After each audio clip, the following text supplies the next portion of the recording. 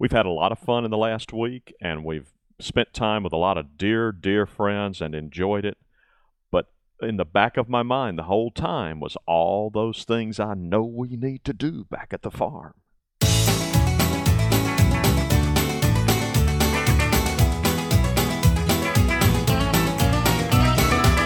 Welcome to Longleaf Breeze.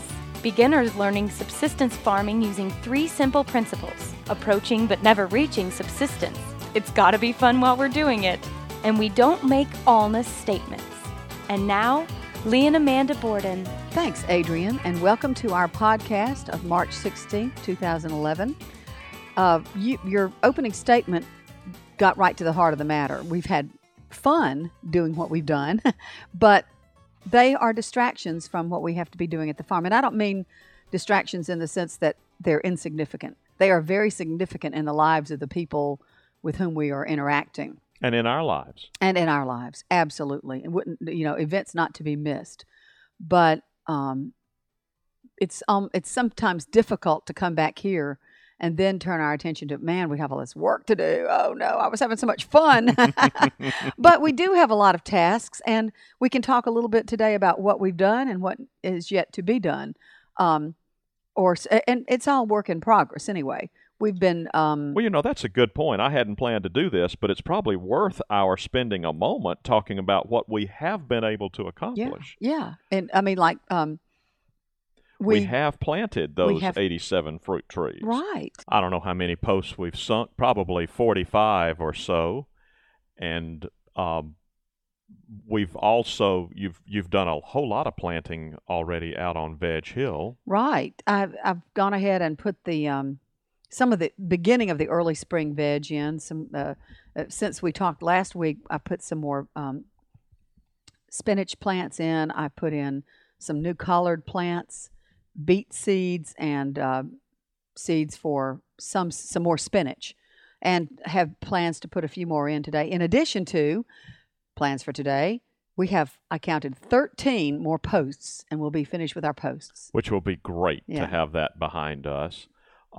So in the midst of putting those trellis posts in, we need to continue keeping a sharp eye on erosion here in March in central Alabama. This is our wettest month, and it has been true to form. Yes. We've had an awful lot of rain here in quick succession. And unfortunately, we're not getting long, slow soaking showers. Little gentle rains, We're getting brief, violent deluges. Yeah. And it's a real problem for erosion on a hilltop farm like this. That's right.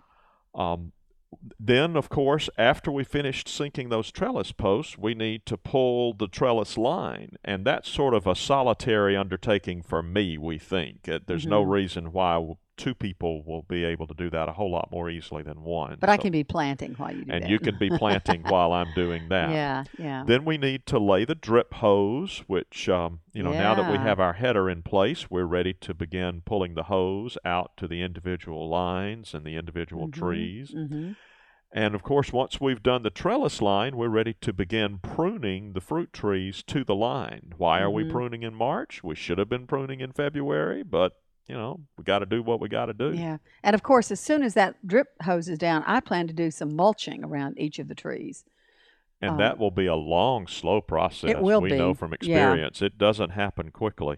No. The only ones that have been mulched thus far are the fig and pomegranate trees that aren't going to be, even though there will be drip hose and we'll have to lift that up, but they really needed to be protected from any cold that we had. And after we finished all of that, we still need to get that deer fence in place. We're not trying to go with a barrier deer fence. We're going with a 3-line electric deer fence, but it's not going to be a chip shot. We'll have some hard work to do to get that in place. So both of us have this mental burden of the tasks we know need to be completed playing in our head all the time. But we didn't get as much progress made on it this week as we would have liked to because of all the fun things that were going on in our lives. And I think we knew that last week would be, especially toward the end of the week, wouldn't be real productive. We had a family wedding to go to. Our niece Lindsay got married, and it was a beautiful wedding. And a lot of people from out of town came, so we got to see a lot of friends and relatives. Spent 2 nights away from the farm doing that. Yeah. And then you actually did a work day at our church. They had some outdoor Which work blew to out do. one whole day. It was a great day. We were able to accomplish a lot of useful tasks, but that's one more day that I was not able to help here at the farm. And then we should mention that yet another thing. Actually, I went down. I have made 2 trips to Birmingham. One for the funeral of a friend's mother, and then another was, well, we've just been trying to sell our house, and the good news is we are selling it. Yay! And we'll talk more about that in the future. We are very excited about that. We hope to be sharing with you in detail all of those plans in the very near future. But it has been time-consuming. We went back yesterday to try to get some work done there, and I'm anticipating within the next 2 weeks I'll be spending even more time there with packing, and so it takes time away from what we have to do here. So my question for you, Farmer Borden, is how big a problem is this, and how can we cope? Well, I've tried to be circumspect about it because selling this house is something we've wanted to do for a long time, and it's just got to jump to the top of the priority list. There's selling this house, meaning our house in the suburbs. Yes. Not the house not where the house we live we're now. in, right? To clarify, to the house that, well, I don't really call this a house. That's but true. This is the barn. the barn apartment. But selling the house has been a priority. And I think I can get a lot of the early spring veg planted in the next few days, and then probably plant the summer veg about the time I had originally planned to, which is after the last average frost, which I think we calculated to be March 31st, right? That's right. Here in Alabama, here in central Alabama where we are, that's around the 1st of April. And I should say that our little seedlings, that we'll talk more about hardening them off, but I'm projecting that unless something bad happens, they will be ready to put in the ground by that time. So. And, just a brief word about that. It's a digression, but it's probably a digression worth making. The conventional wisdom here in central Alabama is you plant your summer garden on Good Friday. Yeah. It's sort of written down in Ecclesiastes somewhere that's the day you plant your garden. The Alabama version of Ecclesiastes. There you go. And we are flagrantly disregarding this convention because, as you know, here in 2011, Good Friday is in late April. And we're just not willing to wait that long. So. I'm really not. Even though, things are getting it would be easy to have that excuse to say, well, I'm just going to wait and then all this house business will have cleared. But the fact of the matter is, I'm hoping the house business will have cleared and still allow me to plant most of that garden in early April. Exactly, because that's when the last frost, the average last frost occurs. And parenthetically, here in 2011, our last frost was in mid-February, which is crazy. Yeah. We've had some down in the mid-30s kind of nights, but not anything that approaching what we had last year even. So, I'm inclined to take a risk and try to get most of the planting done in early April. And on that subject, I guess we are gaining a little more confidence. Yes, we still consider ourselves beginners. Yes, we know we have a lot to learn, but we're gaining more confidence in our judgment about when to do things. And I came in and told you the other day, I'm aware that I'm traveling along the learning curve, and so are you. Yeah. It was startling to me the utter calm the other day with which I cut into a water line, installed a T, routed electric line through a trench, and put in the irrigation header out in the orchard. There was none of it that really scared me. It was just tedious. I knew it had to be done, and it took a while to do. But there was nothing about it that scared me or that I was, afraid I would do in the wrong way or anything. It's just one of those things you have to do. Yeah. That is a long way from where I was when we began. That's the truth. And by the way, I have to commend your back-breaking hard work on that.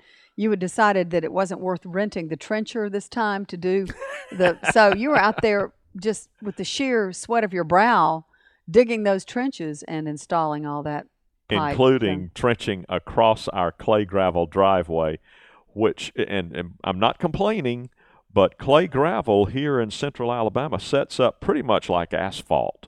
It really is does. hard as it can be. That's one reason we have such a nice smooth driveway, considering it's just clay gravel, But yeah, so anyway, you got that done. Yeah. And that was a huge. And that's behind us. And I'm excited about getting started with the trellis line because I have a new tool. These are wire rope cutters. Cutting aircraft cable has become an interesting challenge for me. I was trying to use my lineman's pliers to do it, and I could eventually get through the aircraft cable, but in the process of cutting it, I would end up fraying the ends. So now I have purchased this specialty tool called a wire rope cutter, and it cuts a nice smooth point in the aircraft cable so you can use it to. And in our case, that's critical because I've got to thread it through the little hole in the trellis posts. Yeah. So I'm looking forward to getting out there and getting to work with that. Well, that's good. I'm glad those came in time for you to do that part of the project, to complete that. So you can be a little more relaxed about precision on those trellis posts? Well, Or I guess that's a separate issue. I noticed when we put the trellis posts out on Veg Hill, where we have muscadines and where we hope one day to have kiwi, right. It was critically important to me to have the trellis posts line up like little toy soldiers. And they do. They're pretty straight. And yeah, even. they are lined up just as precisely as you can imagine. And I couldn't tell you why. I just knew it was real important to me that they line up. And they do. Well, I guess over time, I've come to focus on what really makes a difference in production. And it occurred to us that the Ozark Premier Plum really doesn't care whether that post is 1/2 inch to the north or 1/2 inch to the south. All that matters is giving it some support. So here, as we install posts for the orchard expansion, you and I both have become much more relaxed about whether they line up precisely. Well, I mean, we want it to look good, but we want it to look good, and it does. It's fine. It really does look pretty good. So, it's kind of nice, though, not to have to be completely anal about every little post that goes out there. Yeah. But so we'll try to. We have, as I said, it's 3 more lines left to do. It's between the large. We put these large posts in 6x6s. 6x6s for the muscadine. The end posts are 6x6s, right? And the interior posts are 4x4s. And that's what we have left. So we have 3 rows of those 4x4s to put in today. And like I said earlier, we'll be done. Yay. Yeah. And then another thing that's going on here, worth mentioning, is I mentioned the seedlings earlier. We have Cherokee purple tomatoes and a few celebrities. Most of those didn't germinate for some reason.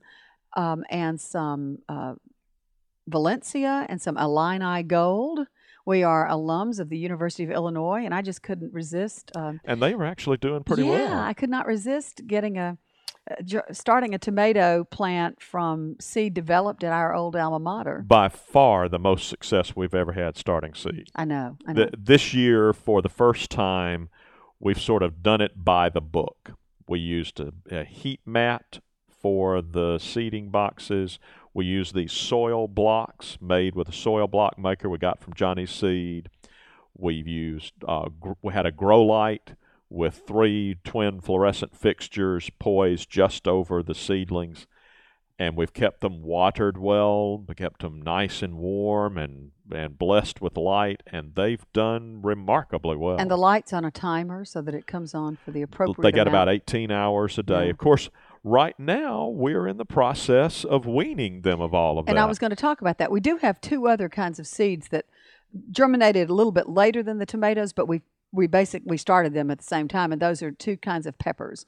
I have some Anaheim warmish hot peppers, and then I have some King Arthur Bell peppers. So. And those peppers look best of all. Oh, they look so pretty. healthy and green and happy. I know. So anyway, as you said, the weaning, we were already planning to start that pretty soon anyway, partly because they're getting so big, they look ready. But I was reading in this organic gardening magazine. It's a Rodale's publication, and there just happened to be a little blurb about how to best process of hardening off seedlings. One person had suggested what seems to me to be delightfully simple. You take 2 weeks to do the complete hardening off process. The first week, and of course the seedlings need to stay at 50 degrees or above, so until we get 50-degree evenings, we're having to bring them back inside during the night.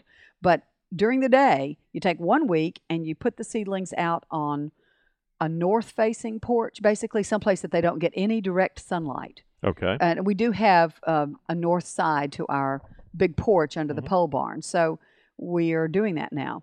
And then the following week, which we'll start on Sunday, you put them on the eastern side of your porch so that they will get morning sun only. Okay.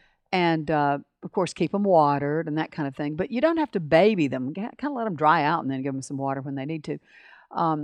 And after that, they're ready to put out in the garden. And I bet we need to cut back on the water that last week, don't we? I think so, yes. I'll reread that article as we get closer. But that's part of it. You don't want them to always be expecting that level of moisture. Right. And do we do anything to provide artificial light to them during the first week? No, we did yesterday because we forgot and left them inside while we were gone. So we had to do a little makeup light. Or we gave them some fluorescent light last night. But normally I think the whole idea is for them to learn to get their light during the daytime when they're going to get it, once they're in the ground, and at night it's dark. Sounds good. So we'll see. So that's our plan. We'll let you know how that hardening off process goes. In the past, I've done the painstaking, let me put them out under the shade of a tree because, I've read all about let them get filtered sunlight, but not too direct.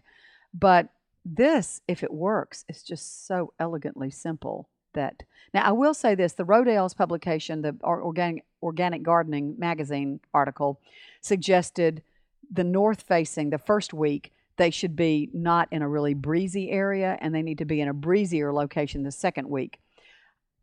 They're getting whatever breeze comes through. Yeah, we can't protect them from the breeze. We simply do not have any sheltered from the sun. There's no such thing as breeze-free here. Yeah, we don't have that. And, I guess if we had a screen... That's why we call the place Longleaf Breeze. Yeah, that's right. So, and those plants are going to have to live in a breezy location. So, hey, get used to it.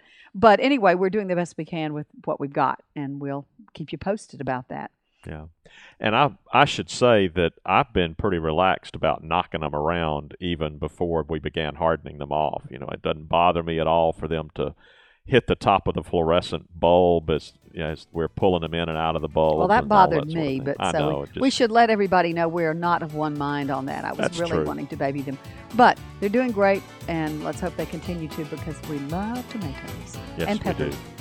Well, I guess that's about all the time we have for today, so we hope that you have a good week, and we'll look forward to catching up with you next week. You've been listening to Longleaf Breeze with Lee and Amanda Borden. We'd love to hear from you. You can call the farm at 334-625-8682. Send email to letters@longleafbreeze.com. Our address is P.O. Box 780446, Tallahassee, Alabama 36078. Visit us at longleafbreeze.com to learn more about the farm, to browse our archive, and to look over our planting database. You can also read the daily farm log, check in with Lee and Amanda, and talk with other listeners. That's longleafbreeze.com. Thanks for listening. See you next week.